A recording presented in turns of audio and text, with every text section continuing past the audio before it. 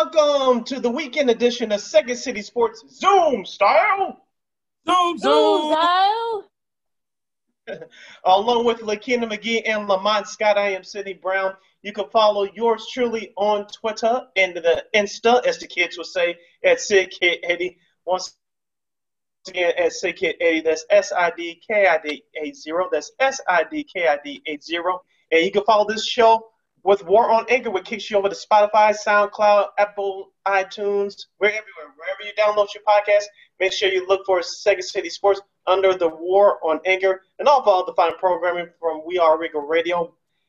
And don't forget to download the iHeartRadio app. When you do, please search for Second City Sports by typing in War on Anchor. That's WARR on Anchor in the search engine box, and you'll find us right there. I'm Lakina McGee. You can follow me at Keena McGee on Twitter, at Keena_McGee on the Instagram. And you can follow me at Lamont Scott on Facebook, and Lamont Scott 69 on Instagram, and Lamont Scott 16 on Twitter. Our top story for this segment involves the Chicago Bulls. Jim Boylen has been out as head coach for a month.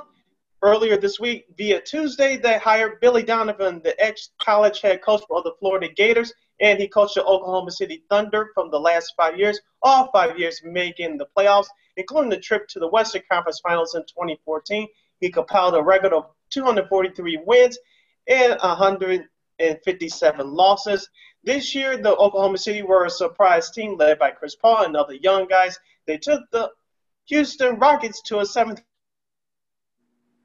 game in the bubble in the first round of the playoffs. Now, Billy Donovan is your new head coach. For comments the other day. I'll start with you, Lamont. Does this renew your hopes as a Bulls fan to get the situation turned around?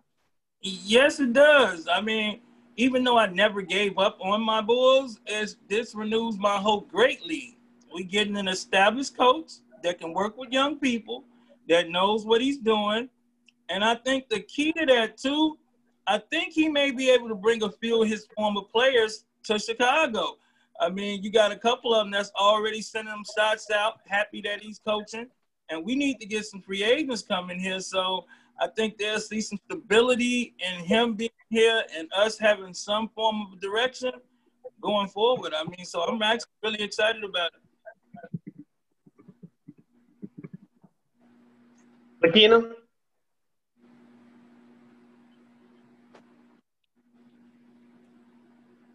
Yeah, we'll get Lakina's thoughts in just a moment as she tries to reconnect herself. Yeah. But for me, I think this is an accomplished head coach. He did better than I thought coming out of the college ranks a few years ago.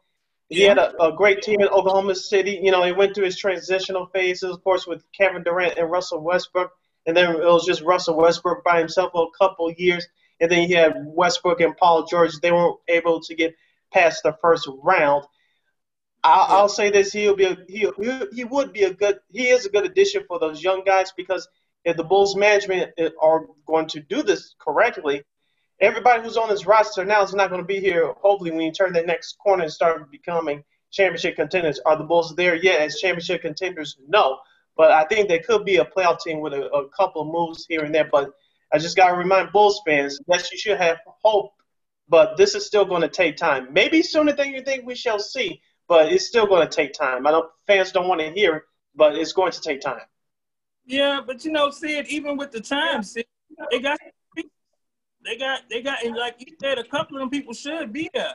I mean, you look at a Kobe White as a point guard in 2 or 3 years. He may have been and developed that overall game, and Zach LaVine just might be that all-star. So and Lauri Markkanen, he was all-star caliber at one point. So, I mean, I think some of them people might be around, and I think some of them pieces are, worth giving a shot to, man.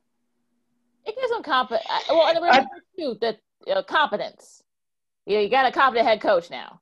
You saw the Rays, with Joakim Noah was raving about him. Bradley Beal was actually lobbying for him to get the job.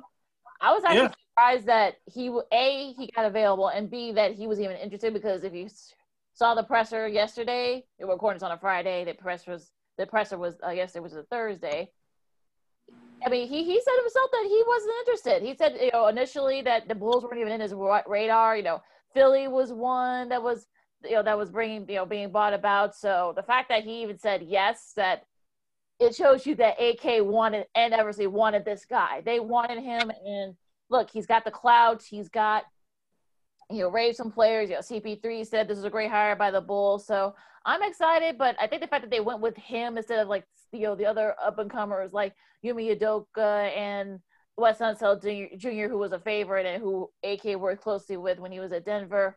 I think they're ready to go to the playoffs and they're ready to win. So yes, they'll probably will be maybe another year or two before we actually see results. But I think getting Billy Donovan, getting a guy with competence, who has clout, who has the respect, and also the player development experience, I think this might actually get peel the layers, if you will, here in Chicago. Yeah, I mean, and then you look at the two people that was doing it. I mean, Bradley Beal may be available in the trade, and CP3 a free agent. So he maybe want to come over and teach some of the young kids. So, things can happen for Chicago. I mean, I'm just glad we got a direction. I'm happy for a direction. Just to back you up on that, Lamont, yes, the Bulls do have direction finally in the front office for the first time in years, probably since Thibodeau, as far as head coaching is concerned. But this is the thing I wanted to talk to you guys about. As I mentioned, who's going to be a part of this team in the long run? Will it be Zach LaVine?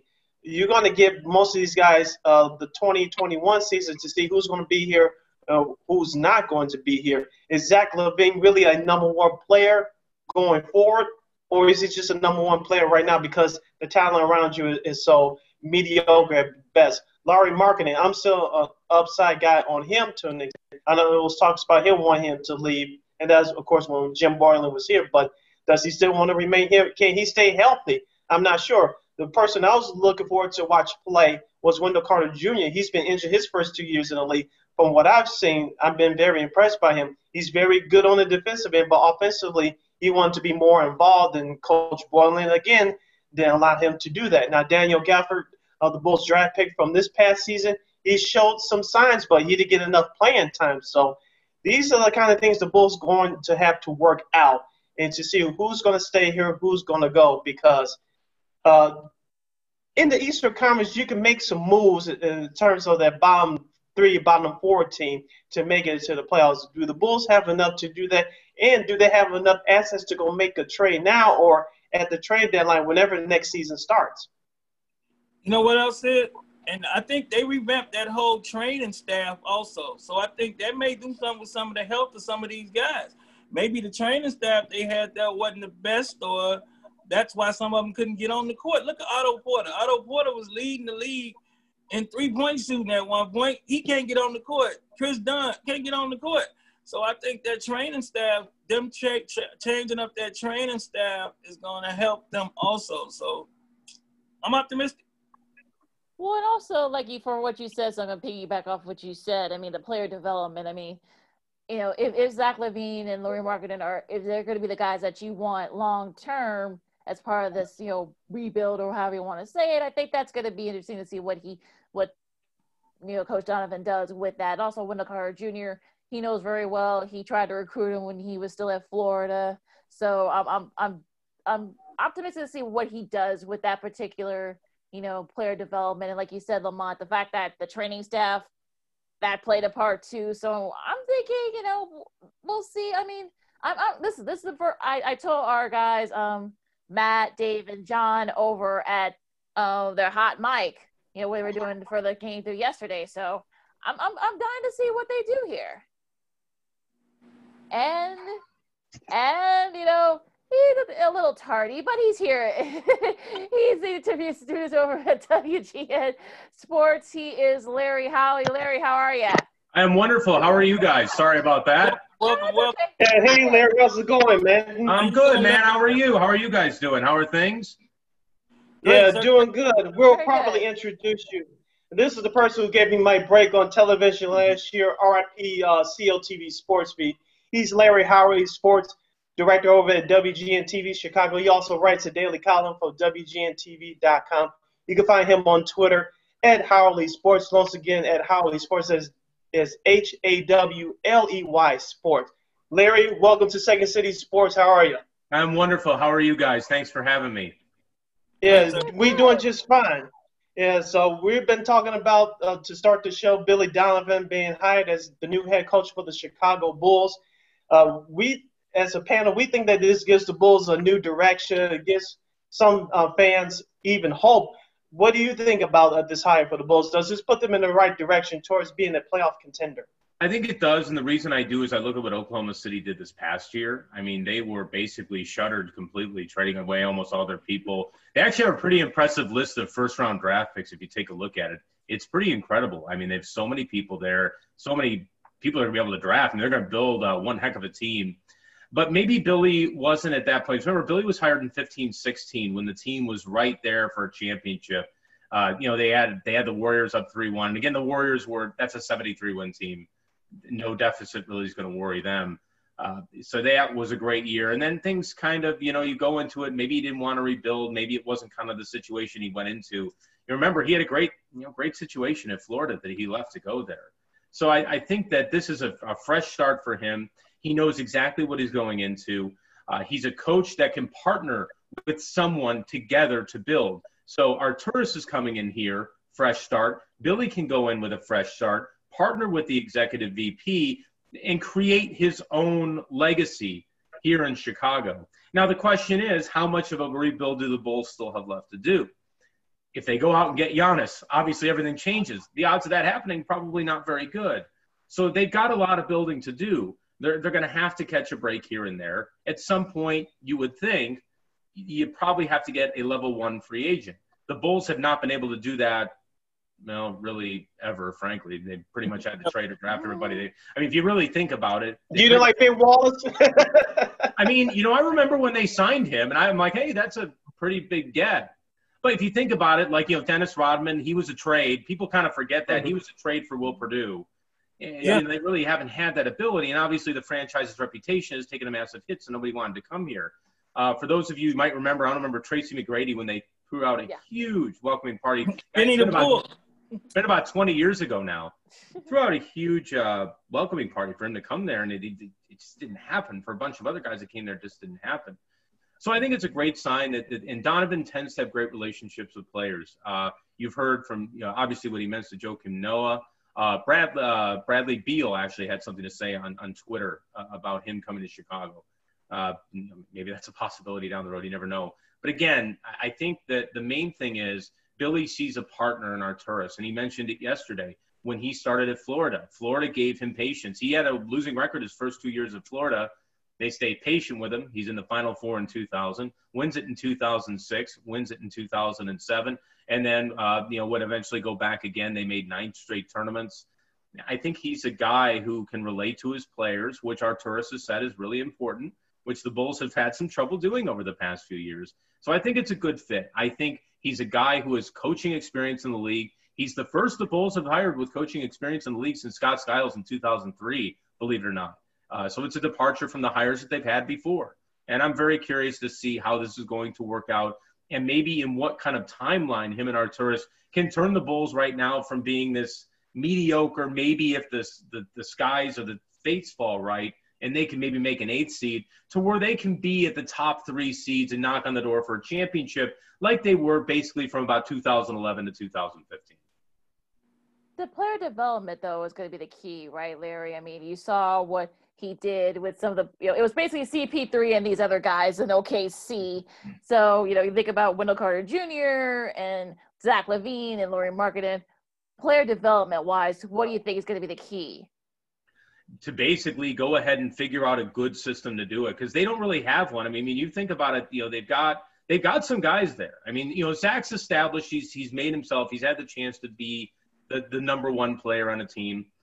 Lowry's been all over the place. You saw his potential his first year. He was fantastic. Wendell's had some good moments here and there. He's still a young player, though. He only had 1 year at Duke, so you're still trying to develop him. Kobe White is a guy I'm really interested in. I'm really curious to see where his ceiling is going to be, because before the pandemic hit, he was playing some fantastic basketball. Oddly enough, the game before he made his first start, before everything shut down.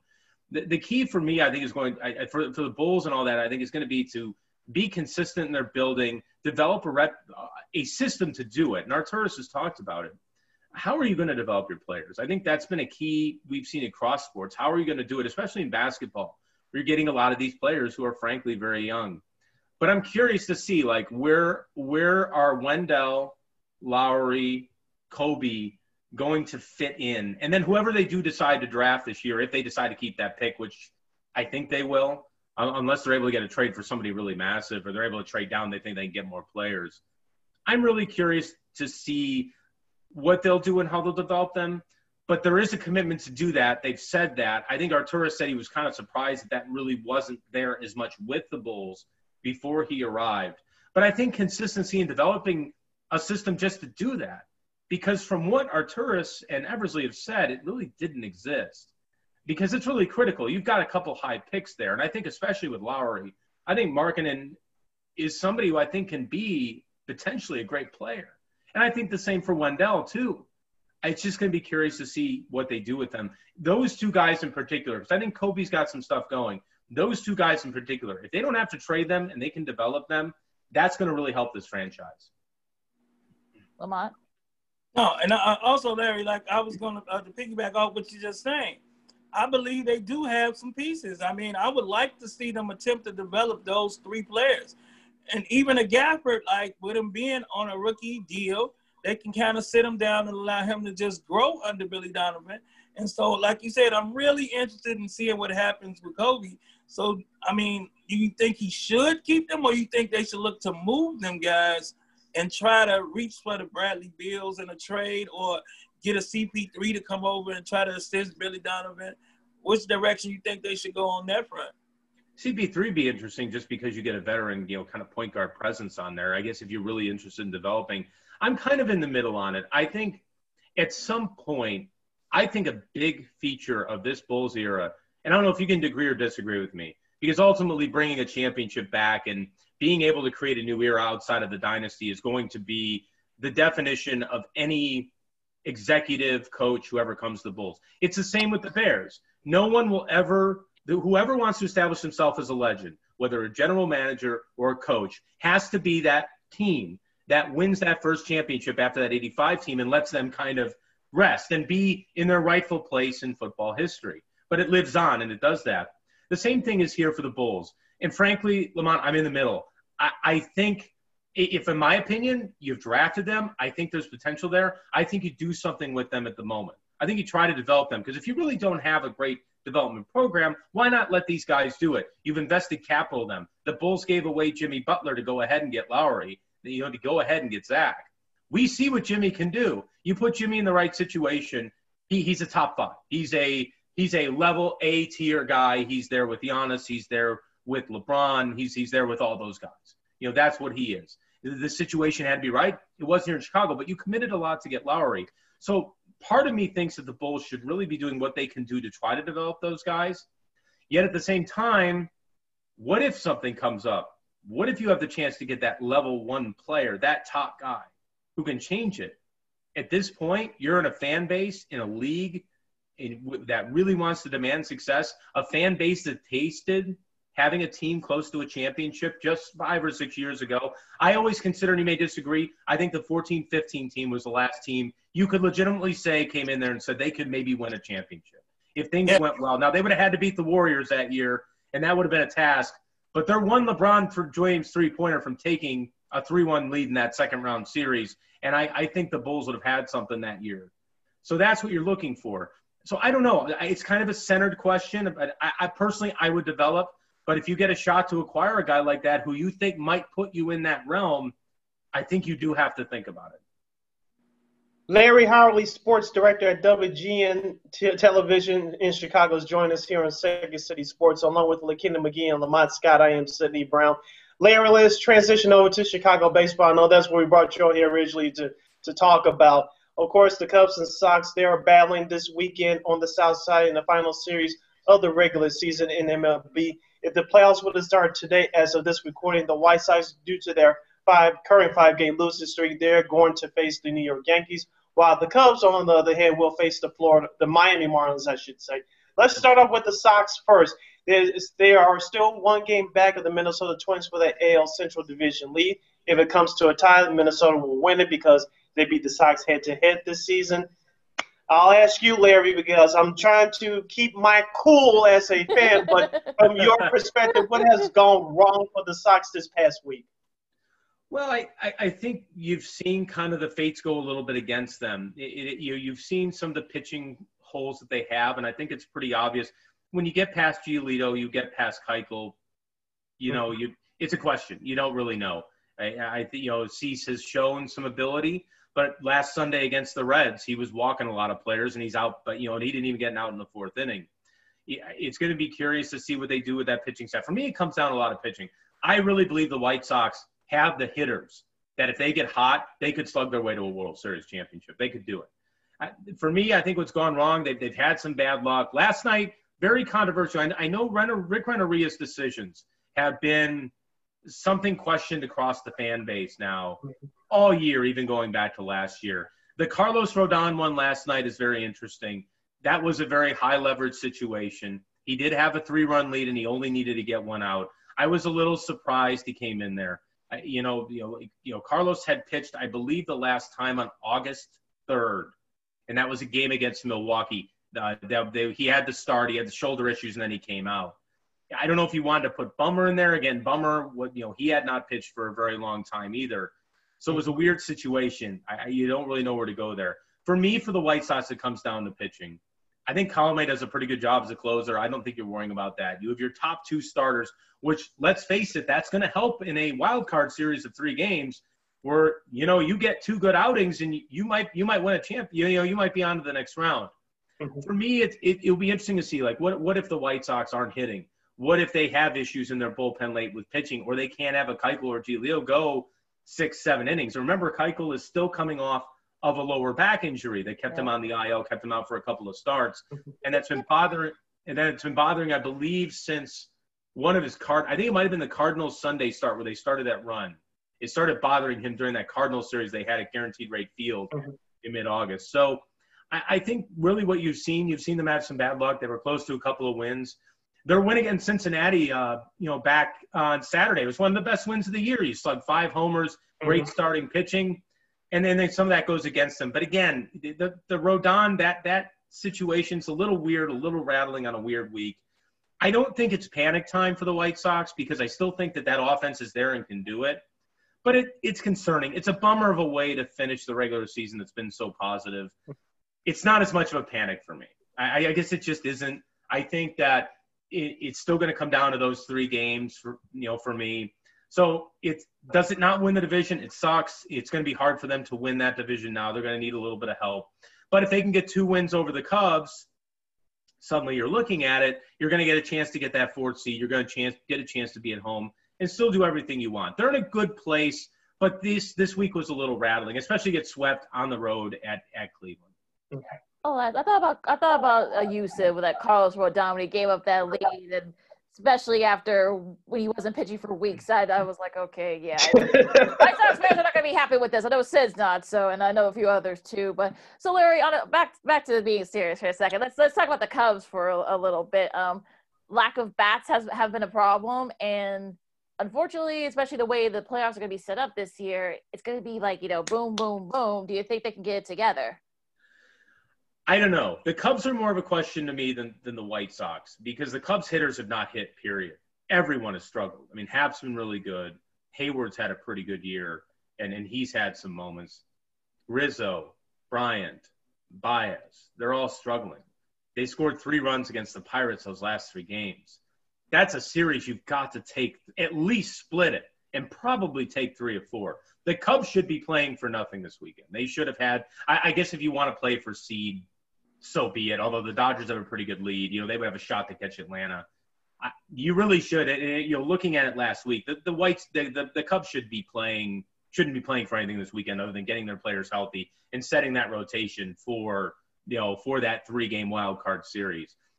The hitting's a concern. Bryant has not come around, and Baez, he does a lot of great things in the field. You're going to get that from him, and Bryant is a good fielder too. You need those bats. You need Rizzo's bats. And if they're not going to get it, you're really relying on your pitchers. And again, like the White Sox, you're looking at two guys who you truly trust. And maybe this might seem like a bad thing for Cub fans. You're going to trust you right now, and you're going to trust Kyle Hendricks. And Kyle's pitched very well in September. His ERA is under 2. He's been phenomenal, coming through here in September. John Lester was great the other night. John Lester has tended to prove himself strong in October. He's had an inconsistent year. He's been up and down. You don't know what's going to happen if hitters get to him. My guess is you don't know where they're going to be. So you're looking at two starters, but the Cubs have not been able to hit. They couldn't hit Minnesota. The only win they got in that series was a 1-0 win thanks to Hendricks. I think that the Cubs hitting woes are a lot worse than the Sox hitting woes. And I don't know if that group can turn it up. We've seen that they can. We saw it, but it's been 2016, 2017. You might remember the line Theo Epstein said that the offense was broken at the end of 2018. And in some ways, they still kind of are. They were broken at the end of last year. It's worrisome. Could the Cubs turn it up? Yes, they can. We've seen this. But again, it's removed a little bit. So you're a little skeptical of what they can do if their pitchers are not on. Now, granted, if Yu Darvish goes out there and is Yu Darvish and Kyle Hendricks is Kyle Hendricks, you might win 2-2-1 games and you're going on to the DS. So we'll see. But there's more skepticism in my mind with the Cubs than it does with the White Sox, who I genuinely believe this week they had a bad week. And Renteria just had a bad decision night last night. Okay, Larry. All right, back to that Cubs Sox thing. Which team bats do you think will come alive? And if the Sox come alive, whichever team doesn't, who you think will hurt worse going into these playoffs? You think if the White Sox go over there and they beat up on the Cubs and the Cubs bats still don't come alive, do you think that will linger into the playoffs with them or vice versa? I think it could for the Cubs because it's pretty chronic now. They're now trapped in here for about a week and a half. And obviously this season that means something. They're a veteran group, and they're going to be able to recover from that. The White Sox, I think they can get momentum. I think let's just say they take 2 or 3. Let's just say that their offense did what they did in the last City series, where they just crushed the ball. Like they're crushing the ball out of the ballpark. I think that could give them a little bit of momentum.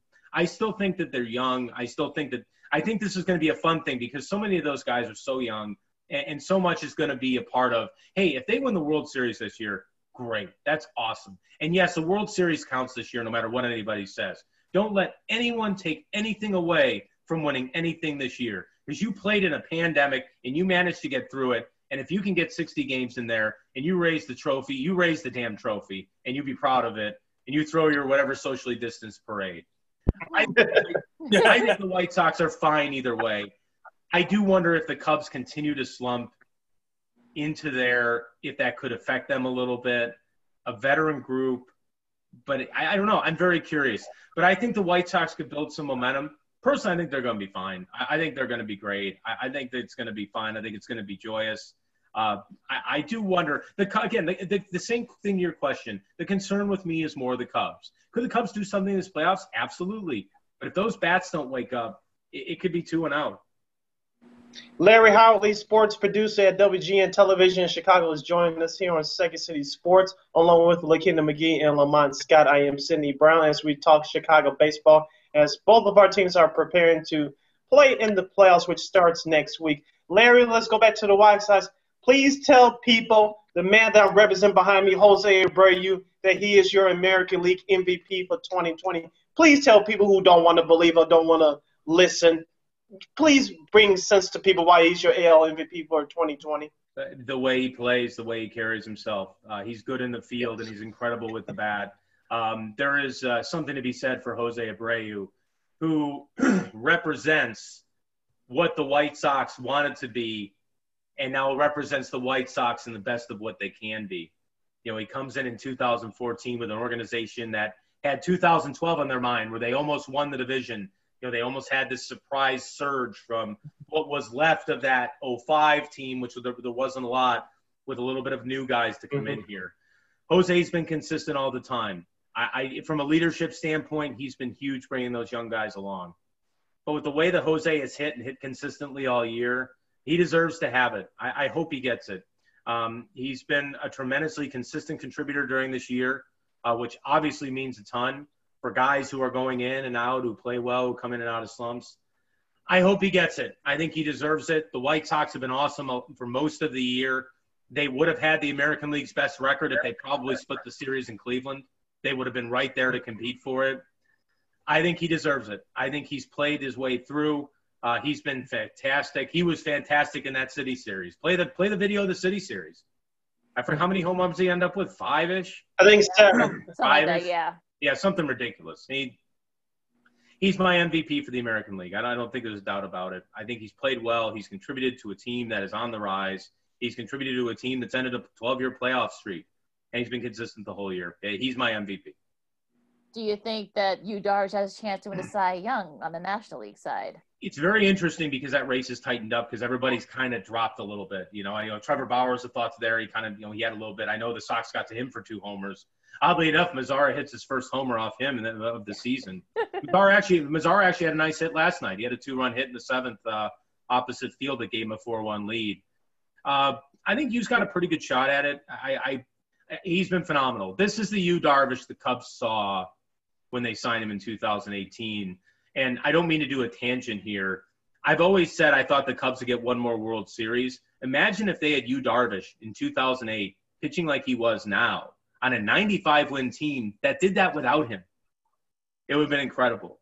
Yu is a great story. He's a phenomenal pitcher. His stuff is electric. I think people have been saying that since 18. He was injured. It happens. And the injury was real. I know everybody in 18 said, oh, it's in his mind. That injury was real, and it probably took him about 1.5 years to get through that. What we've seen from the second half last year, what we've seen through this year, is a guy who has the ability to be a number 1, an electric pitcher, the best pitcher in Major League Baseball. He's going to have a save for it. I believe he's pitching this weekend. You know what? Correct me if I'm wrong. I believe he's pitching this weekend. If he has an electric start and shuts down the Cubs' bats, he's got a shot at it. That race is tightened up. I think we'd agree. In the American League, I think it's Bieber, and I don't think anybody's gonna touch that. But we'll see. Like I said, we'll see. I think he's got a pretty good shot at it. And what a great story that would be, especially considering where Yu Darvish was even in June of 2019. Darvish does pitch today, in fact, against Cease tonight. I thought so. I didn't want to say it and then mess it up. But I was almost convinced because I thought everything was set up to basically have it where they would, but I hadn't checked in the morning, so I was just very curious to see if that was. Lamont? Now, back to the Jose Abreu. So the White Sox, you think they could end up with a Rookie of the Year, an MVP, and a batting champion? We can see that, and I'm sad to say I haven't mentioned Tim Anderson so far because that man, I mean, that's, a few years ago, we were talking about, this was a good friend of mine who's a real big White Sox fan. We talked about who's going to be the face of the White Sox when this is all over. And Tim Anderson was in that conversation. He's there with Jose. Obviously, this was 17. So this was late 17. So Eloy came up. So Eloy did come up. So this would have been after he was acquired. Tim is an incredible representative of the franchise. And not only, he's also a guy who could be considered for MVP. Hits for average, hits for power. Does his thing in the field, which has improved. I think he's done a wonderful job in the field. And has become a representative not only of the franchise itself, but also both on and off the field. I think that his contributions of what he's done for the community around Chicago has been phenomenal. Tim could be in that consideration for most valuable player as well. I think Jose should get it. I just think he should. But, yes, they could have that. Roberts had a little bit of a slump here. But, man, again, an electric bat. I mean, when he's on, it's incredible. I mean, can you imagine 2-3 years down the road when, let's just say, all right, he's had this burst, then, pitchers catch up, and then he develops his game and catches up? I mean, it's incredible. Like I said, the Sox have a great future. If things don't work out, and let's just say maybe they drop 2 or 3 to the Cubs, go to the wild card series, lose in 2 or 3 games, so be it. The future's great for them. They'll add another starter probably this offseason, or they'll develop another one, and also Tim Dunning's been a pretty good starter. Not to just kind of throw that in there. He's been relatively good this season. I know the other night he had a little bit of difficulty with that early 3-run homer. I believe it was Martinez who hit it. Oh, excuse me, Ramirez. Yeah, Ramirez, forgive me about that. That was really about the only rough thing he had, but he's been very good. But yeah, with Tim, with them, they could absolutely have all 3 of those guys do that. So even if things don't work out here over the next week and things, take a turn, I still think that the Sox are in really good position, and you can smile and be happy about what they've done. But again, they turned it up. They hit hard. They could slug their way to a World Series. They could be in Arlington 3-4 weeks. Speaking of another young star, Larry, for the White Sox, Eloy Jimenez, a second-year phenom. On Twitter, I'll call him must-see TV because the way he swings the bat. But his play on the field has been anything but must-see. If you were in White Sox management, what is the timetable that you would give to make the permanent switch, if you would, to make Eloy Jimenez your permanent designated hitter? That's a good question. I mean, I don't know. He's had some pretty interesting moments in the field. Some really, really interesting You're being moments. nice. I'm being nice. You know, the funny thing is, so do you remember, so this would have been back in the Minnesota series. It was just either Wednesday night or Tuesday night where he let the ball go. They let the ball, so basically he went to go catch it, and it just eluded him. I think he just misread it, and it kind of clipped off the glove. And then it went under the fence, on the wall. Yeah. And he had the presence of mind, because I didn't know if they were going to let that happen, because they can do that. If the ball gets stuck, you can do that. But I didn't know if they'd let it do it. They ended up going ahead and ruling it because it stayed in there enough. I'm not sure. I'm curious. You know, Kyle Schwarber for the Cubs had a lot of issues those first couple of years when he was in the outfield. He still has them now. I mean, obviously you saw the benching that happened on Sunday night. But curious to see how long the Sox stay patient. What will be interesting is probably the most important thing. Okay, he goes into a net. He kind of falls out. It happens. But if he injures himself, which has happened now a couple of times, that could force the issue. You know, if he ends up with a major injury, last year he had the injury, I want to say, in April against the Tigers at Guaranteed Rate Field, where he went pretty hard in the wall, and I think he missed about 3 weeks. I think if that happens again, that would really rush it. If he makes a couple errors out there, so be it. And you know what? Frankly, Luis Robert's going to catch anything pretty much. It's about 100 feet from the line anyway. So, you know, I don't know if you remember one time where Robert, I think Luis was going for the ball, and Robert just kind of sprints in.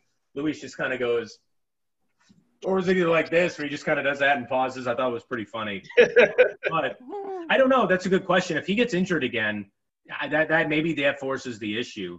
And they, you know, they look for, you know, somebody out in left field. You know, they've still got some guys down in the minor leagues they could pull up. So it'd be an interesting question. I'd be very curious to see what they would do with that. You know, I'm interested. That's a very interesting question, Sydney. I think that if he keeps getting injured, I think that more than errors would probably force their hand at it. Adventure is what I would say. Eloy playing the outfield. I think that's the word I would use. Larry, who else back to the Cubs? Who on that side, pitching wise, needs to step up? I mean, of course, you got Darvish, Hendricks, Lester. I'm sure he's going to get it together. Who else do you think needs to step up, starting pitching wise for the Cubs? I think Alec Mills is very compelling. I think he's a starter that you could get because they're going to have to need another guy. Alec's been pretty good. I mean, we saw the no-hitter he had against Milwaukee where he was solid. You know, I wouldn't say totally super dominant, you know, five strikeouts, 3 walks, but solid across. I think he's got to be a guy that can come in there. Jose Quintana is interesting because he's not really going to get a lot of time. If they could get anything out of him, if they could get a start, and they're going to need guys. Remember, they're playing straight across now. It's straight across, straight games. They're going to need starters. They're going to need pitchers who are going to go long. They're going to make this work. If they really want to make this work, Jose's going to have to make a start here at some point. And you're hoping he can find maybe what he had in 2017 when he first joined the Cubs. And frankly, you know, there's a lot of criticism. The White Sox won that trade. There's no doubt about it. You can never, ever say that they didn't win that trade. But the one thing the Cubs got was in 2017 when they were struggling, they needed a starter, and Jose Quintana provided that. They needed Quintana like 17. I think that's a variable that could really aid that starting pitching staff. For him, he's the key. I think he's the key. I think Alec's there. He's shown what he can do. But again, like yesterday, you know, he allows 3 solo homers, allows another run. I think those are all things that are good, but Jose is a big part of it. For the Cubs, for me, I think the bullpen's creative too. With starting it there, if they can get anything out of Craig Kimbrel, and things have been a little better lately, that'd be phenomenal. Another MVP, a guy I should mention that I have not mentioned yet, Jeremy Jeffress has been phenomenal, and the Cubs would probably be down a couple of wins. I think he shifted a lot of the momentum. I don't know if you remember, there was a game in Cincinnati. This would have been the opening week. Cubs were up, I believe, 7-1, and they dropped the lead. So Kimbrel came in and had a horrible outing, walked 4, and Jeffress came in there, bases loaded, 1 out, and Cubs were up by 1, and he got 2 outs. I believe either both on strikeouts or one was on a fly out and then a strikeout to end. And I thought that shifted the momentum of the season, because that could have been a crushing loss early on. Jeremy Jeffress is going to be important. He's really going to have to carry his weight out of that bullpen because he's been phenomenal.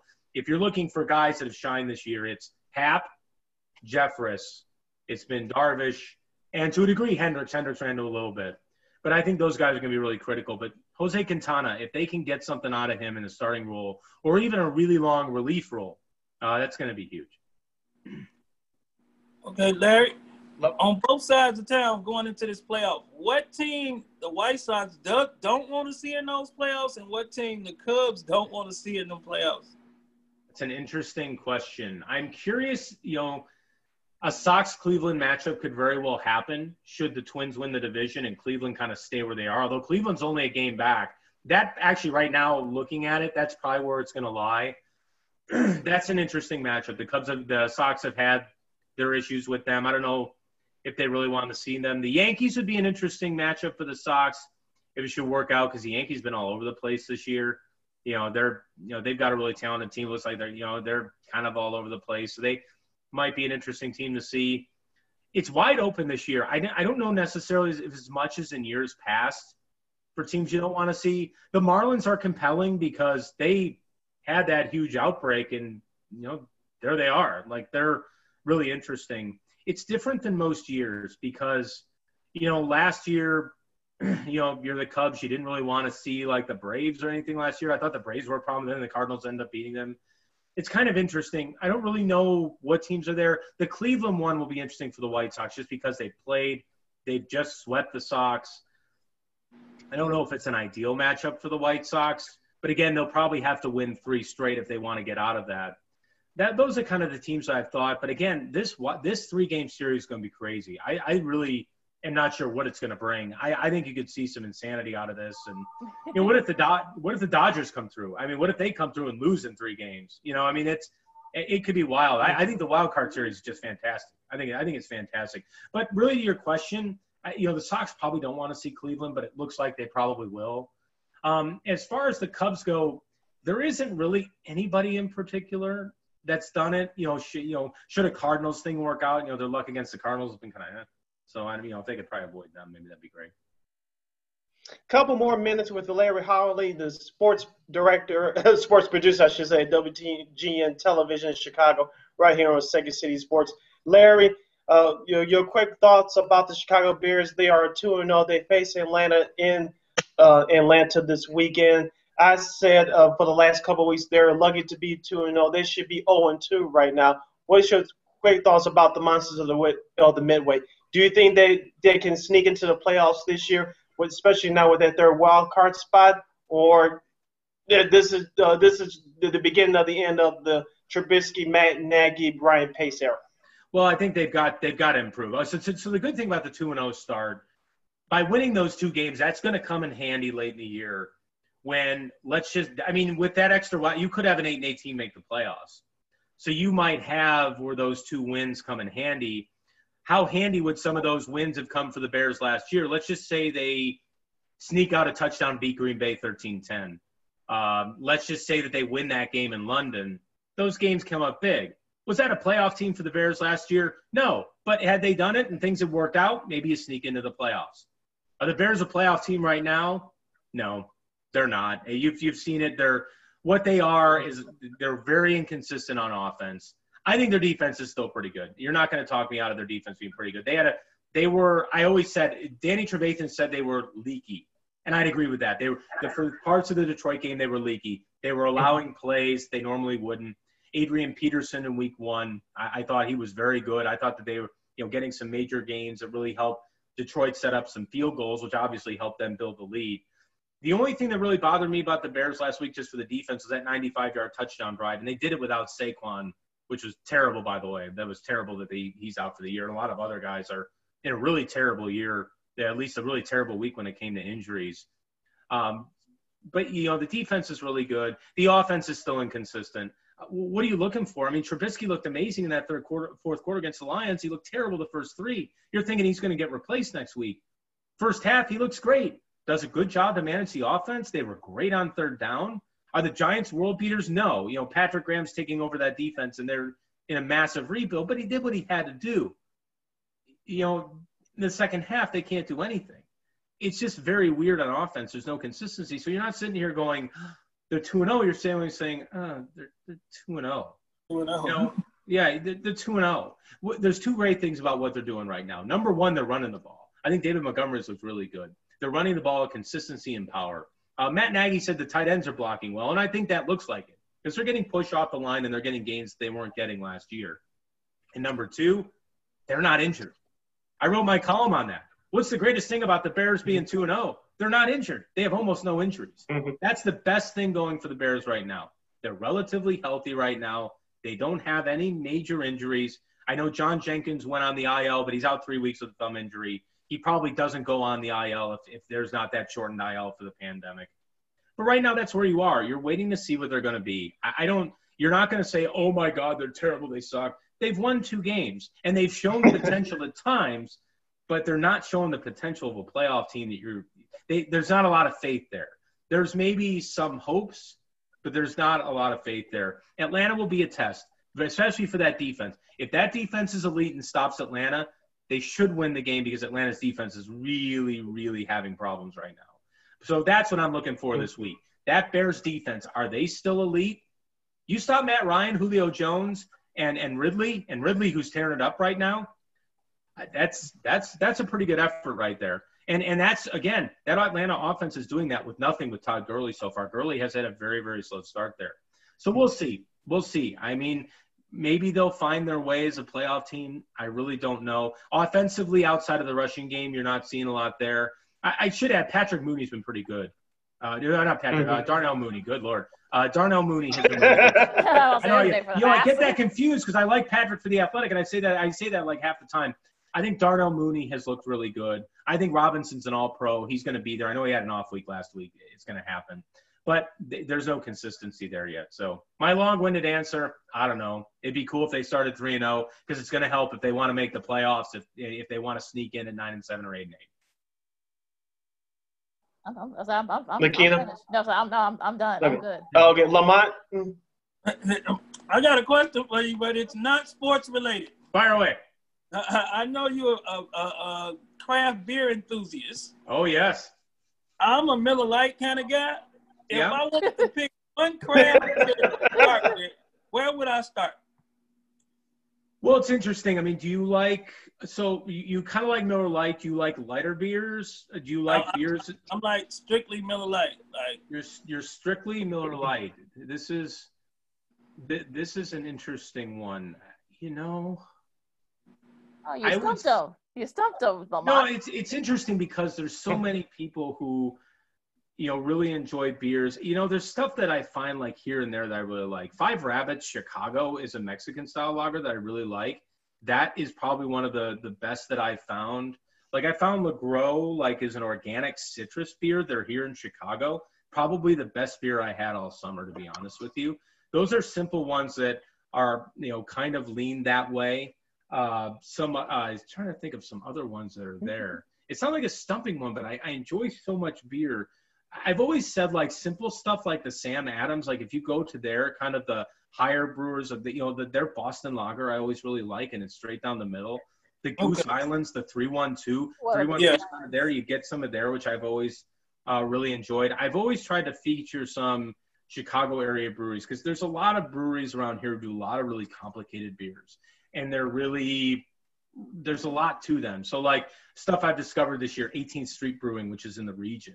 They do some really creative beers, but they're really out there. They're not like Miller Lite. You've really got to, be willing from a palate perspective to be able to enjoy those beers.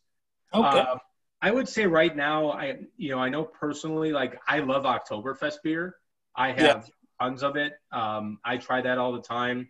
If you can find Crystal Lake Brewing's Oktoberfest, if you like Miller Lite, that's a beer that's going to give you flavor, but it's not going to be terribly heavy. If you can find that anywhere, give that a try because that's a really good beer for this season, especially as the weather warms down. But it's not going to be so heavy that you're not going to not enjoy it. You're going to get a good flavor out of it. But I like the heavier, what's called the Marzens. I like the heavier Oktoberfest.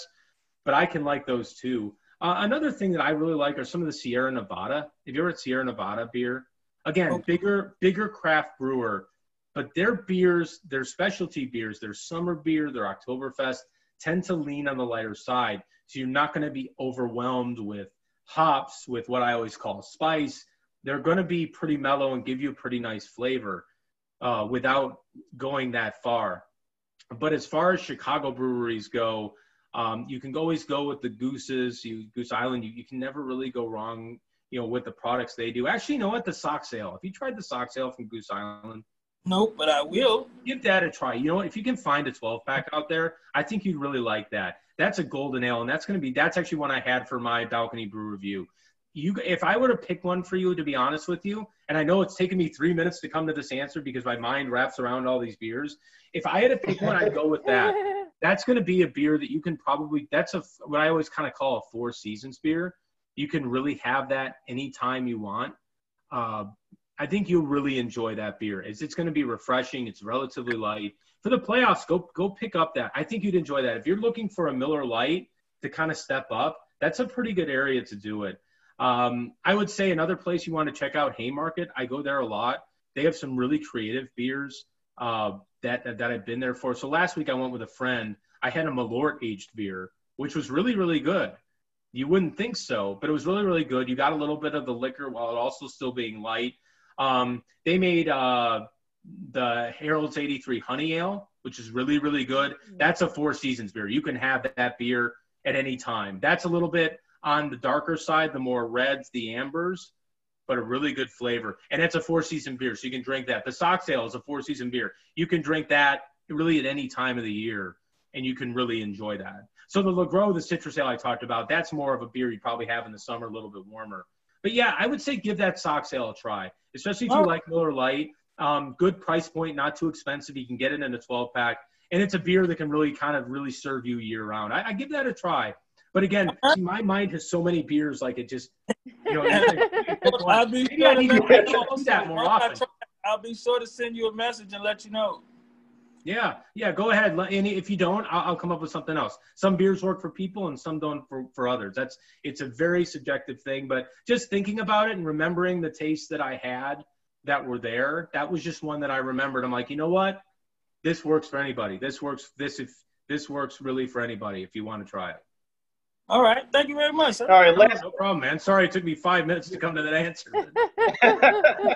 We love it, Larry. We love it. Last question for Larry Howley from WGN-TV Chicago. Larry, I mentioned during the earlier when we brought you on that Sports Feed, which no longer exists, along with, unfortunately, CLTV, and, of course, NBC Sports Chicago had to shed some payroll, and then they eliminated Sports Talk Live. First, it's a two-part question. First, talk about the impact for CLTV Sports Feed, which I was privileged to be a part of, even though I was only on there once. Talk about the impact of Sports Feed, and do you think those kinds of programs will work again in the near future, especially in a market like Chicago? Well, thank you, Sydney, because you were one of the guests who came on there, and every guest came on the show for free. So my thanks to the guests for Sports Feed for now and forever. It's a forever indebted thing that I have because a lot of them came on when we were young and we were not really known. For those of you, have you grown up in Chicago? Are you all Chicago natives? Yes, yes sir. So CLTV had a show called Sports Page back in the day. Yes. It began in 1993. Mike Greenberg, I believe, was on it. I think Greeny was on it to start out. So that existed till 2008 or 9. I was not in town. I was working out of town in Champaign, Milwaukee, Asheville, and Indianapolis toward the end of the 2000s. I believe it went through 08, and it did not come with CLTV when CLTV moved to the Bradley Place location on the north side of town. My hope is the impact is that it was able to give as many people that we didn't know about in sports journalism the chance for people to get to know them. When we started out, we were necessitated to have a lot of live guests because we did not have a lot of recording windows because of the fact that the studios were so busy. And because of the fact we only had basically like a 30-minute window at about 10 in the morning and about a 25 to 30-minute window at 1 o'clock. So we were going to have to rely on in-studio guests for everything. So immediately we had to think outside the box of who we were asking for guests. And one of the things that I thought about was giving young people a start. I grew up in Chicago. I always wanted to be an on-air person.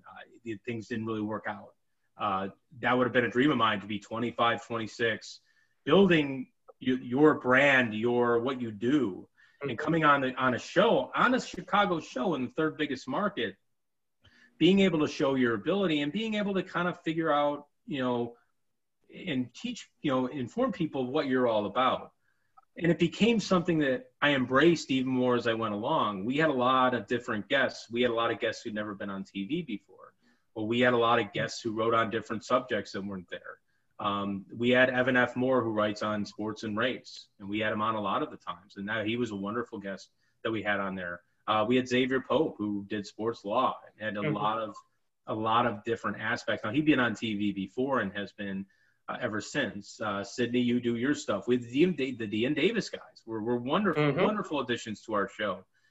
They were great, and these are stories of people who are self-made. The Dean Davises, they were just a self-made army, and they made themselves. They built themselves all by themselves. They didn't have tons of people there. People sometimes say, "Oh, well, you think you did a lot for me." Well, that's not really the case. You guys did it because you guys did something to make us notice as a show to bring you on. So while I do appreciate it, Sydney, it was you guys, all of you guys, and what you do every day, whether it's on a podcast, a Zoomcast, whether you're taping on your phone, there's things that people do every day in sports journalism, that there's things that people do every day that deserve to be noticed, because it does provide a diverse, different kind of perspective on all sorts of things that are going on for sports.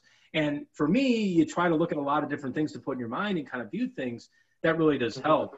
I'd be remiss if I didn't mention the Bigs, what they've done with their product. And I know they're continuing to add to it. Again, two guys build their own, essentially, network. I mean, they're kind of their own media company network right now. And we've had lots of stories like that. Bloggers who've done that. And, the guys from Bleacher Nation, they've been on our show. And they're, again, it's the self-made, self-started thing. We've done a lot with a White Sox blogger, James Fox, Josh Nelson with Sox Machine. We've had all these people come on here, the Bear Reports. We've had a lot of diverse guests that were on our show. It's the proudest thing that I have that we'll ever be a part of, was that guest roster and how many people were on there and how we were able to get as many perspectives as we possibly could, which is the best thing you could ever want to do, whether doing a simple story, a newscast, or, of course, 4.5 years of a show. And absolutely a sports show could work like that, and it should work like that. I would hope something like that would come back, where you could have a lot of conversations. I wish we would have had Sports Feed now for what we've seen the last few months when it comes to sports and racial justice. Athletes are taking the needed position of having to speak out on that. Athletes have done this. We've seen this going back years and years and years. And, again, the old argument, sports and society and politics don't mix, that's a complete lie. We've seen that, 1968, the Olympics, that's an example. There are tons of other examples that come up. It's been in sports for decades upon decades and will be there. You are seeing now mass athletes and leagues speak out on it. Would have been fun to have Sports Feed during this time, because I think we could have had some wonderful debates on what is going on. We had a great guest roster that would have been able to comment on that. It's kind of a shame we didn't have that, because I think those would have been some of the one show we never got to do was the show on race and sports. It's the one show we never really got to do that we would have gotten the chance to do this year. The conversations would have been deep. They would have been great. That's the regret I have. So that's why you're going to always have a show like that. There's going to be a show that's going to come back like that. But that is certainly there. And it's a shame because some of the topics would have been incredible this year. It would have been an incredible year just with the pandemic. It would have been a very interesting year. It's a shame we didn't really have that next year to kind of make that happen.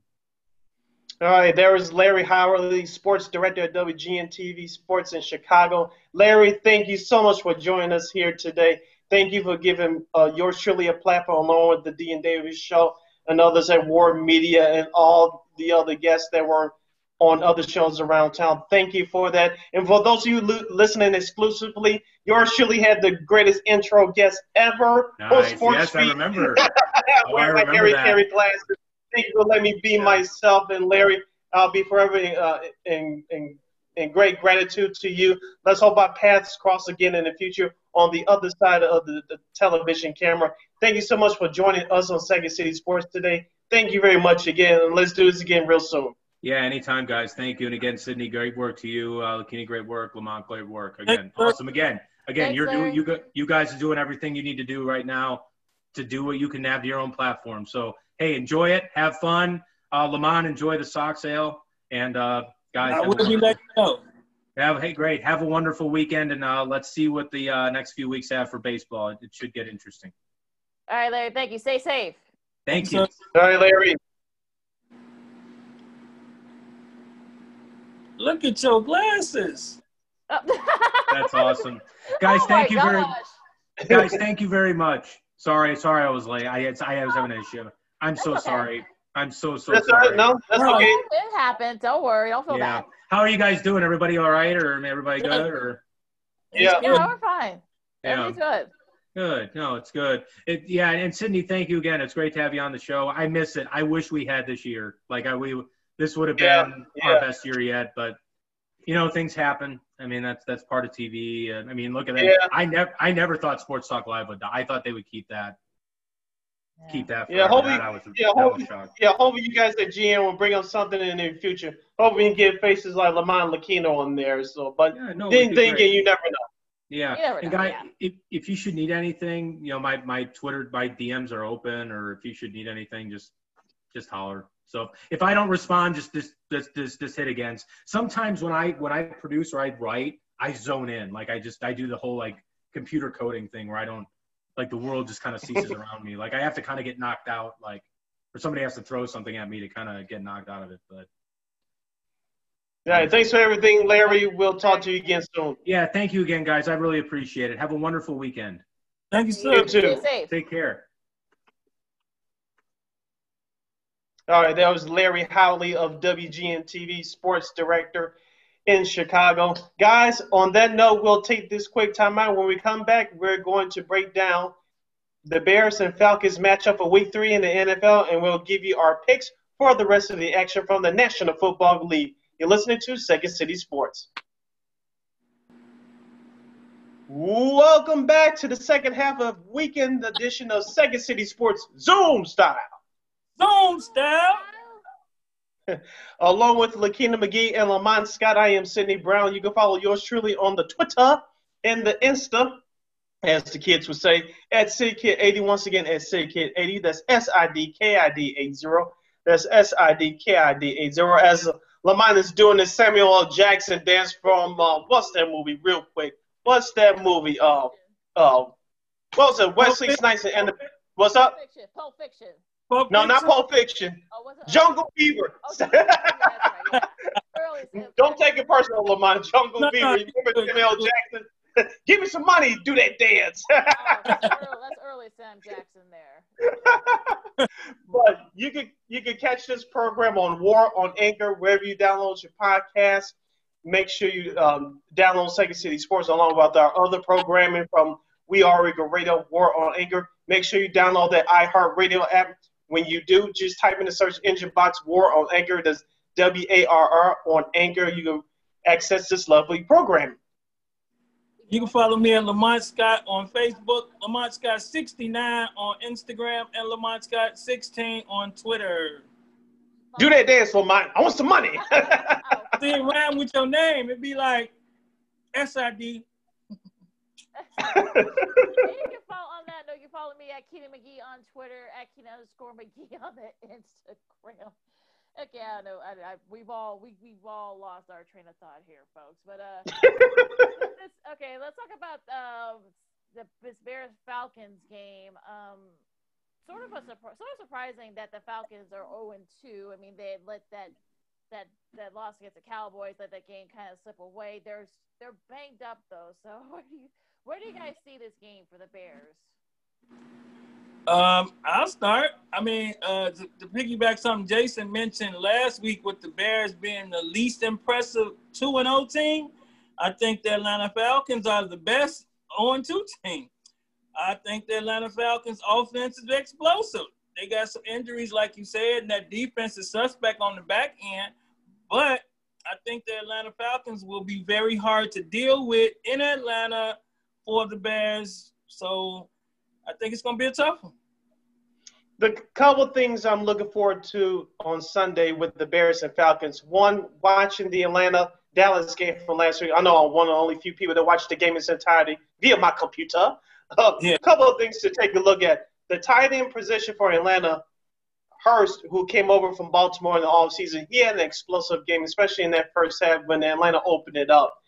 Number two, the running game, they didn't need it as much because they jumped out ahead. And Todd Gurley has not been impressive, as Larry Holly mentioned in our last segment. And number three, their defense. Their defense did not generate any pressure after the first quarter on Dak Prescott in last week's loss.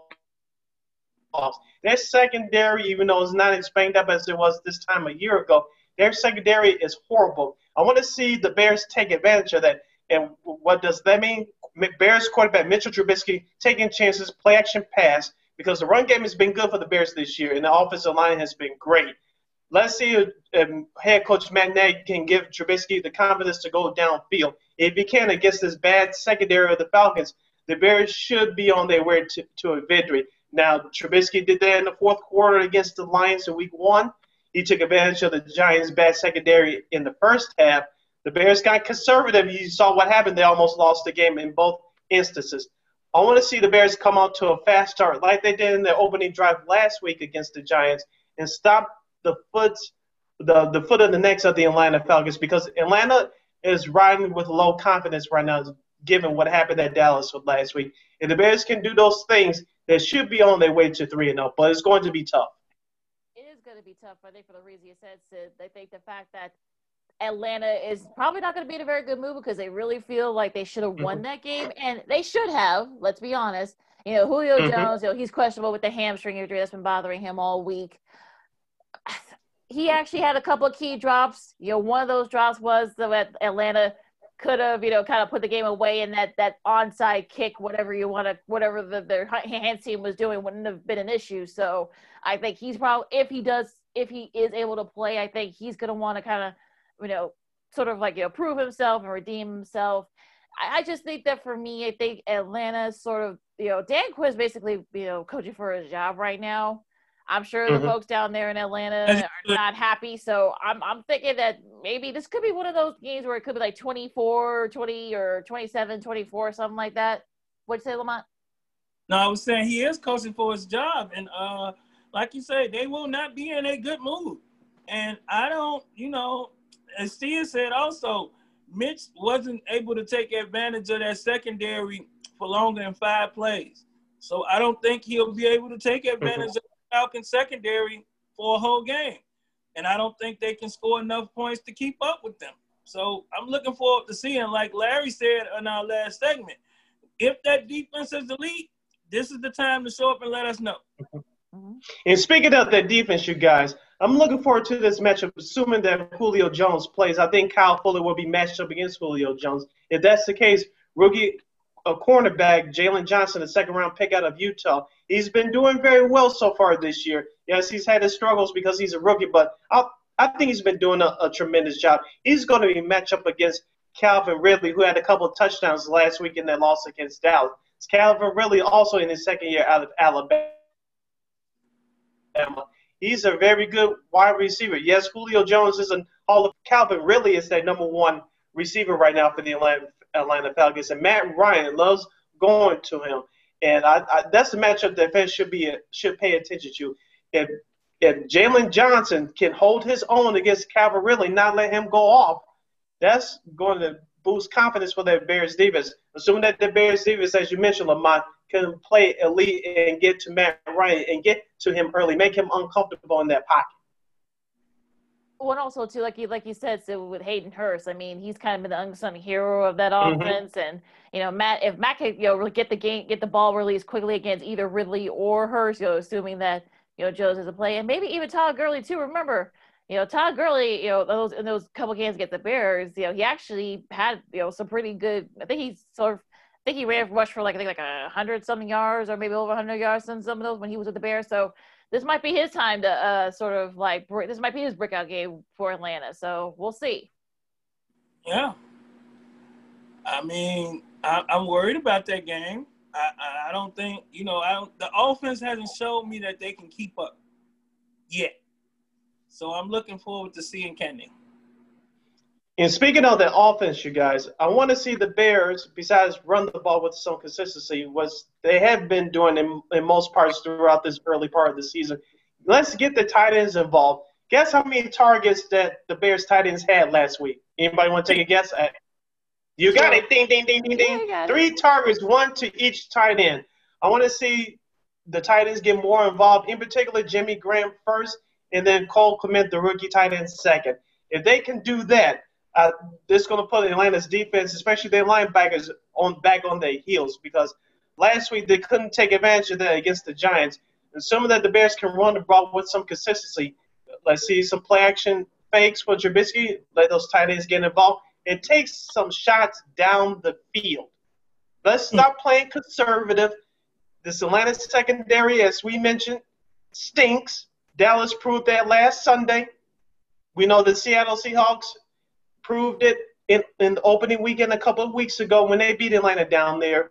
The Bears, if they can pick their spots and be aggressive for once instead of being conservative, they should win this game almost with no problem. But I don't know if I could trust them to do that. But this is something they need to do to give Atlanta doubt and start off fast early like they did on the opening drive last week against the Giants.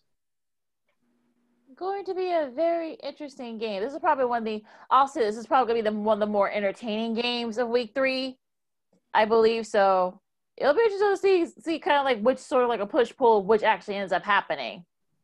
Now, on that note, let's do these picks. See, Lakina's pulling up the numbers right now. Yours truly had a great week. Yes, we all had a good week. I mean, we all had 13 wins. So everybody's in various sort of degrees. So we're all, like I said, it's gonna be a good week this week for me. This is gonna be a horrible week. I told you that in the pregame show. This is gonna be the worst week ever for me. I can see. Why not doubt yourself, Lamont? What is his attitude? I will not hear of it. Listen, we're all a game apart, from first to fourth. I mean, I guess Jason's asleep, so he didn't give you his picks, but I'll count him in, once he does. But yeah, so let's get right to it. You got an interesting one here. Oh, real quick, Lakina. Yeah, real quick, Lakina. Lamont, what happened to your Saints on Monday? I told you they were going to lose. I knew that was coming. Bad officiating. No, they lost that game. Okay. Oh, of course. They lost that game, man. Well, they didn't want to win. Oh, that's why That's why they part of my upset pick of the week this week. Right. We'll see about that. All right. Back to you, Lakina. All right. Let's start with the AFC. An interesting interdivisional matchup. We got the 0-2 Texans against the 2-0 Steelers, and of note, Ian Rappaport just reported that Juju Smith-Schuster with a knee injury is going to play. So looks like it's not too serious. So who wants to start off? I'll start. I think Ben Roethlisberger continues to show us that he's back.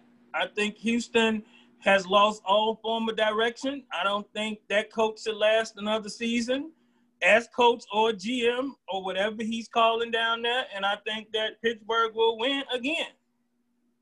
I have the Pittsburgh Steelers as well. They're running the ball very well right now. Benny Snell, as you mentioned, Lamont, Big Ben is playing very well, coming off the elbow surgery of last year. Houston, that's the only team that let me down last week, and my picks gave me my only L. And with that being said, until I see some consistency from them, I'm not picking them again. They're going on the road to Pittsburgh. I just don't see it. They're too inconsistent for me. I got the Steelers at home.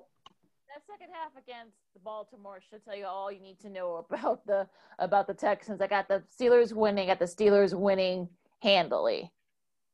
All right. A battle of 0-2s. You got the Bengals and the Eagles. Sid? I'll start. Yeah, I'll start. I'm going with Philadelphia. This is their second home game in a row. They didn't show up last week against the Los Angeles Rams West Coast team coming to an East Coast time zone for early start. Philadelphia, they have to run the ball. This is pride check time for them. Carson Wentz has to show that he's one of the top 10, top 15 quarterbacks in the league. Cincinnati, I like Joe Burrow, but they're a couple of years away of doing something special. Philadelphia, their season is on the line because if they go 0-3, they could be trouble up there in the city of brotherly love. With that being said, I'm going with Philadelphia at home. You know, my heart want to go with Joe Burrow, but my mind is going with Philadelphia. Like you say, Joe ain't got no help in Cincinnati, so I'm going with Philadelphia. If he had a better O-line protecting him, I would pick Cincinnati, but he doesn't right now, so I am going to pick Philadelphia for all the reasons that you guys said. I mean, heads will roll if they go 0-3. People there in Philadelphia are not happy right now. Well, they don't really happy about anything, but that's neither here nor there. But I'm picking the Eagles, and another sweep. Okay, 49ers and the Giants, and let me pull up Mike Garofalo's Ted Graziano, I should say, from ESPN's tweet. 49ers have rolled out Jimmy Garoppolo, Raheem Mostert, Tevin Coleman, Dee Ford, George Kittle, and Dre Greenlaw for against the Giants. But I don't think that's going to matter. I know that turf is look here in Chicago, we have our own issues with the turf over there at Soldier Field, so I can't really tease the Giants and the Jets for that, and we're in over there, but I'm gonna pick the 49ers. I mean, I know. Look, Mullins was pretty good. He didn't make any mistakes, so I think they'll do just enough. Plus, I'm not trusting the Giants; they're banged up too, so I'm picking the 49ers.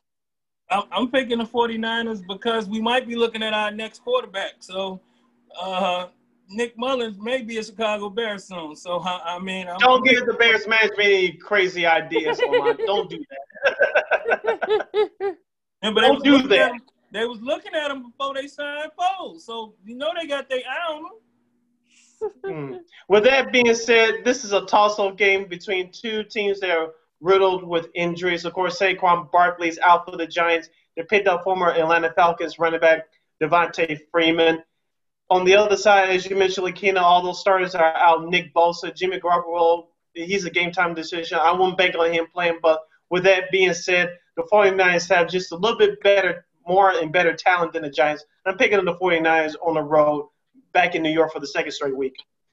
All right, a good one here. The Las Vegas Raiders. Oh, I finally got it right. Against they go cross country. Oh, thank you, gentlemen.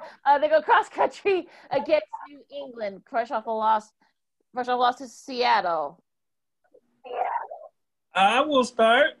Congratulations to the Las Vegas Raiders for beating the New Orleans Saints. And they will definitely lose to the resurgent Cam Newton and the New England Patriots. I love what Cam doing up there. He's proving himself. I'm so happy for him and proud of him. So go New England right now. The New England Patriots surprisingly put up 30-plus points on the road at Seattle last Sunday night. They could have won the game, but great tackle by L.J. Collier of Seattle to stop Cam Newton at the goal line to preserve the win for Seattle. New England will get back on track this week. It's going to be a closer game, what people give it credit for, because this Raiders team could be that surprise team this year. I think they'll compete, but they're going to come up just short. With that being said, I'm with you, Lamar. I'm going with Cam Newton and the Patriots at home. I've been back and forth on this one.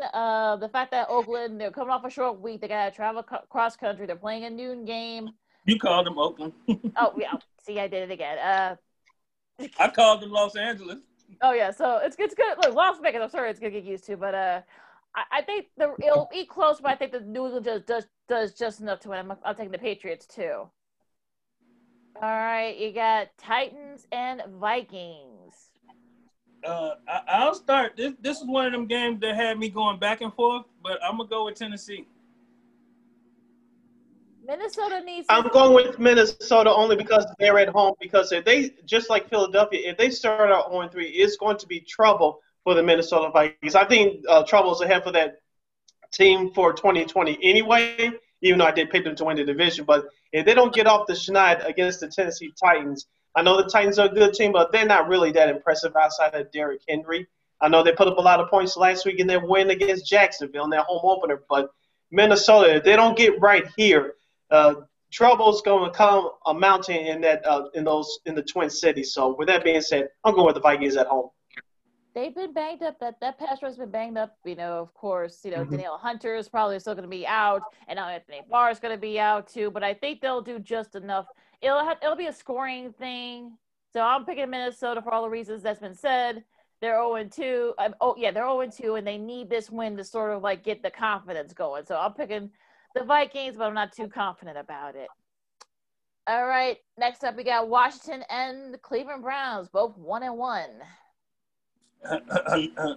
Another one of them games that was hard to pick. I'm like, so I'm gonna just say that Baker Mayfield needs to win this game if he wants a new contract. And Odell Beckham say he's happy with his numbers not being high, so maybe they'll show up this week.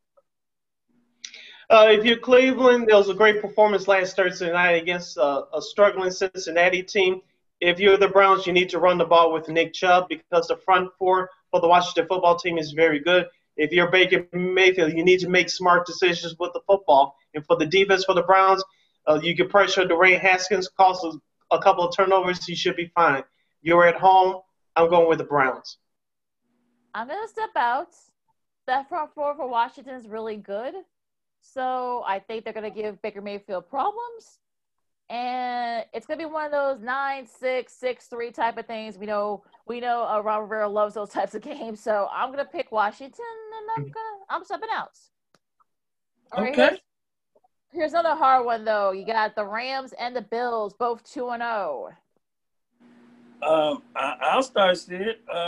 Another one of them tough ones. And the Rams have been playing really good, but I think the Josh Allen show continues. I'm going with Buffalo at home. Also, I think it's going to rain real hard in Buffalo this weekend, so I'm going with Buffalo. Bad weather game. I'll be watching this game in its entirety via my computer because there'll be the national game for Fox as part of their doubleheader, except for here in Chicago. But with that being said, as you mentioned, Lamont, Josh Allen is playing very well right now. Him and Stephon Diggs connected for a touchdown last week at Miami. The Rams, they looked good on the road at Philadelphia against a dead-ass team in the Eagles. They had to go back on the road again against a tougher opponent on the East Coast for early noon kickoff. I think it's going to be a defensive struggle because Buffalo's defense can bring it as well, and they can run the ball. Watch out for Devin Singletary. If he can run all over their Rams defense and get away from Aaron Donald, they should be able to win this ball game and force Jared Goff to a couple of turnovers. With that being said, I'm going with Buffalo at home. Yeah, if this is in Los Angeles, I'd probably pick the Rams. But for all the reasons you guys said, I'm picking Buffalo just because I think they're kind of the better team, and they're definitely a step up from the Eagles last week for the Los Angeles Rams. So I'm picking the Bills as well. Yes. You got Carolina against the Los Angeles Chargers. So, a weird story here about the Chargers. Apparently, I guess the training staff there accidentally punctured. Yeah, that's how Justin Herbert ended up playing. So it was like he's going to be the quarterback. Actually, didn't do too bad either, as we talked about on Monday's show. Go ahead, Lamont. Now I'm a big conspiracy theorist. How can you puncture a lung like that? I don't know. Accidents happen, yeah, but I think they wanted to get Justin Herbert in there anyway, so I feel bad for Tyrod Taylor because I don't think he's making it back on the field unless the rookie get injured. What's your pick? Oh, I'm picking the Chargers to win. I'm going to pick the Chargers to win, but I feel bad for Tyrod Taylor, man. How you puncture a lung in warm-ups or needle, however it happened, I'm glad they're investigating it. Whoever did that should get their pink slip in a link card, but I'll leave it at that. With that being said, Carolina, they made a run at Tampa Bay last week. Of course, their star running back, all-purpose offensive player Christian McCaffrey will be out 4 to 6 weeks with an ankle injury. Teddy Bridgewater is going to have a whole lot to bear on his shoulders to carry that Carolina offense. The Chargers, as you guys mentioned, Justin Herbert did very well against the defending world champion Chiefs team last week. Should have won the game, but came up short. They'll learn their lesson this week. I think they're at home. I'm going with the Chargers. Keep it short, so I'll pick the Chargers too. I think this is gonna be the breakout game for Mr. Herbert. So, all right, let's do this rapid fire, guys. You got Jets and Colts. The Colts. Colts. Indianapolis. Colts, same here. Yeah, Colts. Okay, yeah, Colts, same here. It's a sweep. Cowboys and the Seahawks. Interesting one here. This, the Fox game of the week. I'm going to MVP. Russell Wilson, Seattle. Seattle in the close one. Seattle close one too. Bucks and Broncos. Tom Brady loves playing in Denver. Kind of has some sort of, not good success there, but I don't think weather's going to be the issue there. So I'm going to pick Tampa Bay, but it's going to be close. I'm going with Tampa Bay also. I don't think it's going to be close. I was going to go with Denver, but Drew Lock is out, and whoever's quarterback for Denver, even though they played well in the month of September throughout the years at home, I can't find myself to make another stupid mistake. I'm going with Tampa Bay. All right, you got Detroit and Arizona. I'm staying with my Cardinals, man. I'm telling you, the Cardinals are a team to watch. Kyler Murray is a sneaky MVP candidate. I am going with Arizona. And this is a Fox. Another Fox is on America's Game of the Week because of their doubleheader. I know why Lamont's going to be watching. You know why? Why? What? Dick Stockton is going to be calling that game. Oh. Oh, goodness. If you're that annoyed, Lamont, just watch the game with the sound down. But with that being said, I'm going with the Cardinals to go 3-0. Same, Arizona. All right, we're getting into the games of the week. And Sunday night, first and Sunday night, you got the Packers and the Saints. I will start. The Saints mad right now. I just seen something on highly questionable about is Drew Brees playing for his job? How I don't even want to say how that's not a good question, but I'm going with New Orleans, man, because they mad and Green Bay train will stop. And hopefully the Bears can pull off an upset in Atlanta, and the Bears will be right back in first place. I think I'll go with the same overrated Green Bay defense by running the ball with Alvin Kamara. I think Drew Brees will play better, even though his stat line didn't look that bad on Monday night against the Raiders outside that turnover to end the first half. I think New Orleans will get it together. Their defense will do just enough to limit Aaron Rodgers. Not stop him completely, but to limit him. Because I know the Packers' offense is averaging around 39, 40 points a game. I cannot see them doing that again on Sunday night. It's going to be close, but I see New Orleans winning here. Me too. See, my gut's saying Green Bay. I just think that, I know people were asking about Drew Brees. Well, listen, Aaron Rodgers has been dealing with this since the offseason. So I think he has another big game. I think that this might be one of those like 40-something. So I guess first to 40 wins. And I think, Rodgers will have the ball, last. And I think Green Bay will end up pulling it out in New Orleans. That's my upset of the week. And a good one here for the Monday night. You got the Chiefs and the Ravens. That's my upset for the week, the Monday Nighter. I'm going with Baltimore to beat the champions because the champions should have lost last week.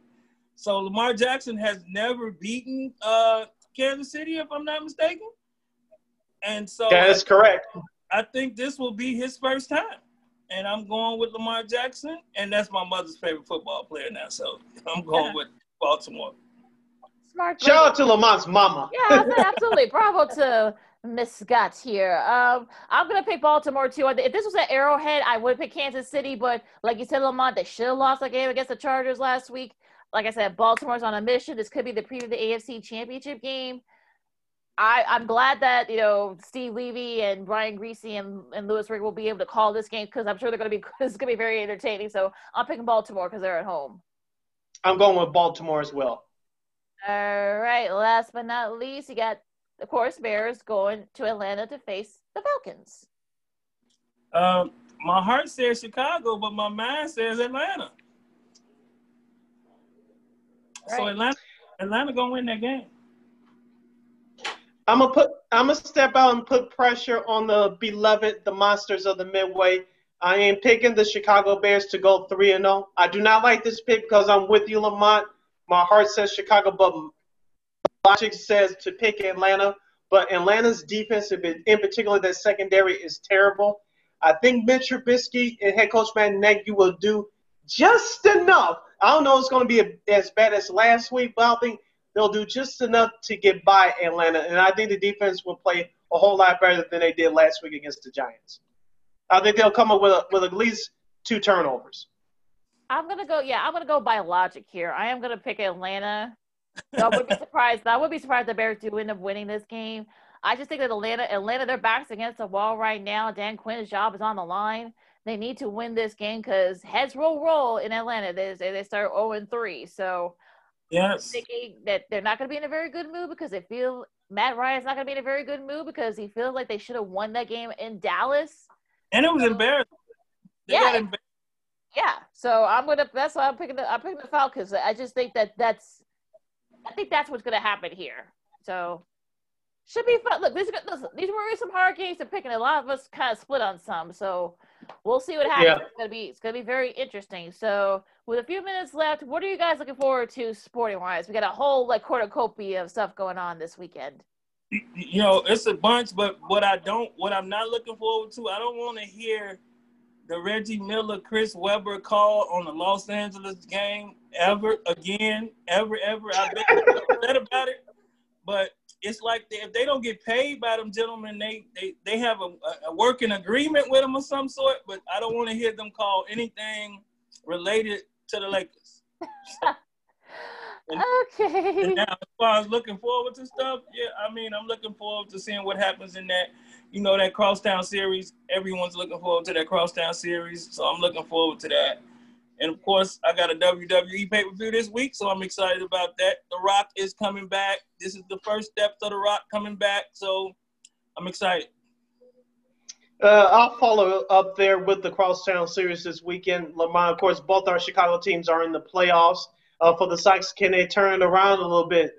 At least take 2 out of 3, or perhaps sweep, which is I prefer. But realistically, can they take at least 2 out of 3 and perhaps sneak into the playoffs? They're already in the playoffs, but maybe go into the playoffs as a division champ, I don't know. But let's see if the Sox can turn around with some confidence here on the last weekend of the regular season, because the playoffs start Tuesday, and you want to go in with some confidence, especially for a young team like the White Sox. Number 2, I'm looking forward to always football Sundays in week 3. Can the Bears do it again? Can they go down to Atlanta to play against a better team and come out with a victory on the road? And number 3, winding down the conference finals in the NBA, we all know that the Lakers, not to count out Denver, but the Lakers should wrap up this series here in the next coming days. And can Boston get back in the series against the Miami Heat? The NBA finals will start soon, so I'm looking forward to those 3 events in the sports world this weekend. Also, let's not forget, I know Lakina's going to mention this, so I'm going to jump on it early. We're going to have really, outside of the Notre Dame Wake Forest game that's been postponed due to COVID being infected by the Notre Dame players, really a first full Saturday of college football action. I'm really going to check some of that action out. Because the SEC comes back tonight. They're coming back tonight. Yes, I know I had a special network preview. They coming back tonight. So, yes, I'm looking forward to the SEC. And you see that judgment about all of the states have to make the decision on the fans and how many they want there. They're giving the states control of that. So I'm telling you, by the end of the year, them stadiums going to be full. Yeah, I don't think they're going to be full here in Illinois, though. Chris Pierce not going to let that happen. Well, not here. I'm talking like those SEC schools, those schools down south, those schools way out east, way out west. I think it's going to be plenty people. What was it at the Dallas game Sunday? 20,000? So I think it's less than that. It was less 15, than that, 15, I think. 15, yeah. I think. Well, and also, for me, like you said, Sid, I mean, the conference finals, the Lakers should be able to wrap it up, but, listen, we know the Clippers were supposed to wrap it up too, and Denver's supposed to wrap it up. I mean, Utah was supposed to wrap it up too against Denver. So unless they actually beat them, I'm not going to count the Nuggets out just yet. I guess the Crosstown series, I guess somebody got to win those games, right? Both the teams have been struggling, but I think they should both just be chilling right now. But now they got to play, especially the Cubs, they got to play to clinch the division. Because I think their manager, I think it's like 5. So now they got to actually try to win. So confidence. Right. And also the college football slate, I mean, Louisville and Pittsburgh, Kansas State and Oklahoma, that should be a good one. Texas Tech. Oh, Miami and Florida State, yeah. So from back in the day, look, we're all old enough to remember those great Yeah, in the 80s and 90s with them. So that's going to be fun. The French Open starts this weekend too. You know, Yes. no, I think there's going to be like 1,000 people. Yeah, they're going to have like 1,000 people at the stadiums. We'll talk more about that, on Monday. But also of course, the week three slate. I mean, these games were hard to pick. So Yes, they were. there's going to be some separation there, guys. So with Jason, I told you, I already volunteered my last place finish. Well, look. Yeah. Oh my gosh. Okay. Oh, way to count yourself out, Lamont. That's just so wrong. That to be his attitude. So, but it was yeah, rough. Yeah. But listen, look. I mean, there's gonna be a cornucopia of sports this weekend. And I'm looking forward to it. And also soccer too. So it's gonna be a fun weekend. Yes, it's gonna be a good weekend. Now that Boston Miami thing, you think Boston can pull that off tonight? You think Boston ready to win, or you think they're giving up? Well, Tyler Hill, remember, Tyler Hill was like a cult figure down in Kentucky. I mean, Calipari made him into a top 30 first round pick. So he was doing. Yeah, so in normal circumstances, he probably would be in Miami living it up right now. But I'm hoping Boston pulls it out. But if Miami ends up wrapping it up, then I wouldn't be surprised. And do you think LeBron going to the press before the game about the fouls had something to do with the fouls that got called in that game? And mind you, he committed like 3 of them on Jamal Murray in the last 2 minutes that they didn't call at all. But do you think it has something to do with the situation? I'm staying away from that. That kind of stuff. I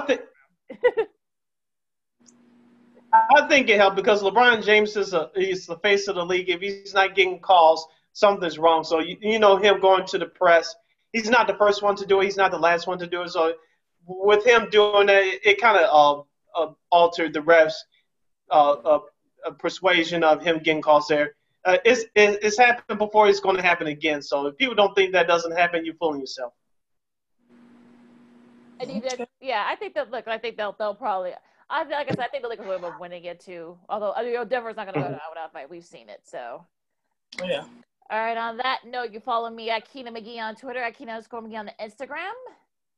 You can follow yours truly, SidKid80 on Twitter and the Insta, as the kids would say, at SidKid80. Once again, at SidKid80. That's SIDKID80. That's SIDKID80. You can read all of my articles at We Are Regal Radio. That's WEAREREGAL radio.com. And you can catch me on The Flip, Davis and Friends. That's part of War on Anchor, along with Second City Sports. Just go to War on Anchor, which kicks you over to Spotify, iTunes, SoundCloud, wherever you download your podcasts. We're everywhere. Just search for War on Anchor. And also, we're on iHeartRadio. Please, please, please download the iHeartRadio app. And when you do, just type in the search engine box, War on Anchor. That's WARR on Anchor. And we are also on YouTube. Just type in War Media. That's WARR Media. You can access all of our lovely programming from War Media, including Second City Sports. You can follow me at Lamont Scott on Facebook, Lamont Scott 69 on Instagram, and Lamont Scott 16 on Twitter. All right, so I know it's going to be a little warm this weekend here in Chicago, but make sure you guys wear your mask and keep your hands clean. All right, so enjoy the sports, everyone. For the guys on the Kansas Second City Sports Zoom style, and we'll see you Monday. Zoom. Go Birds and holla.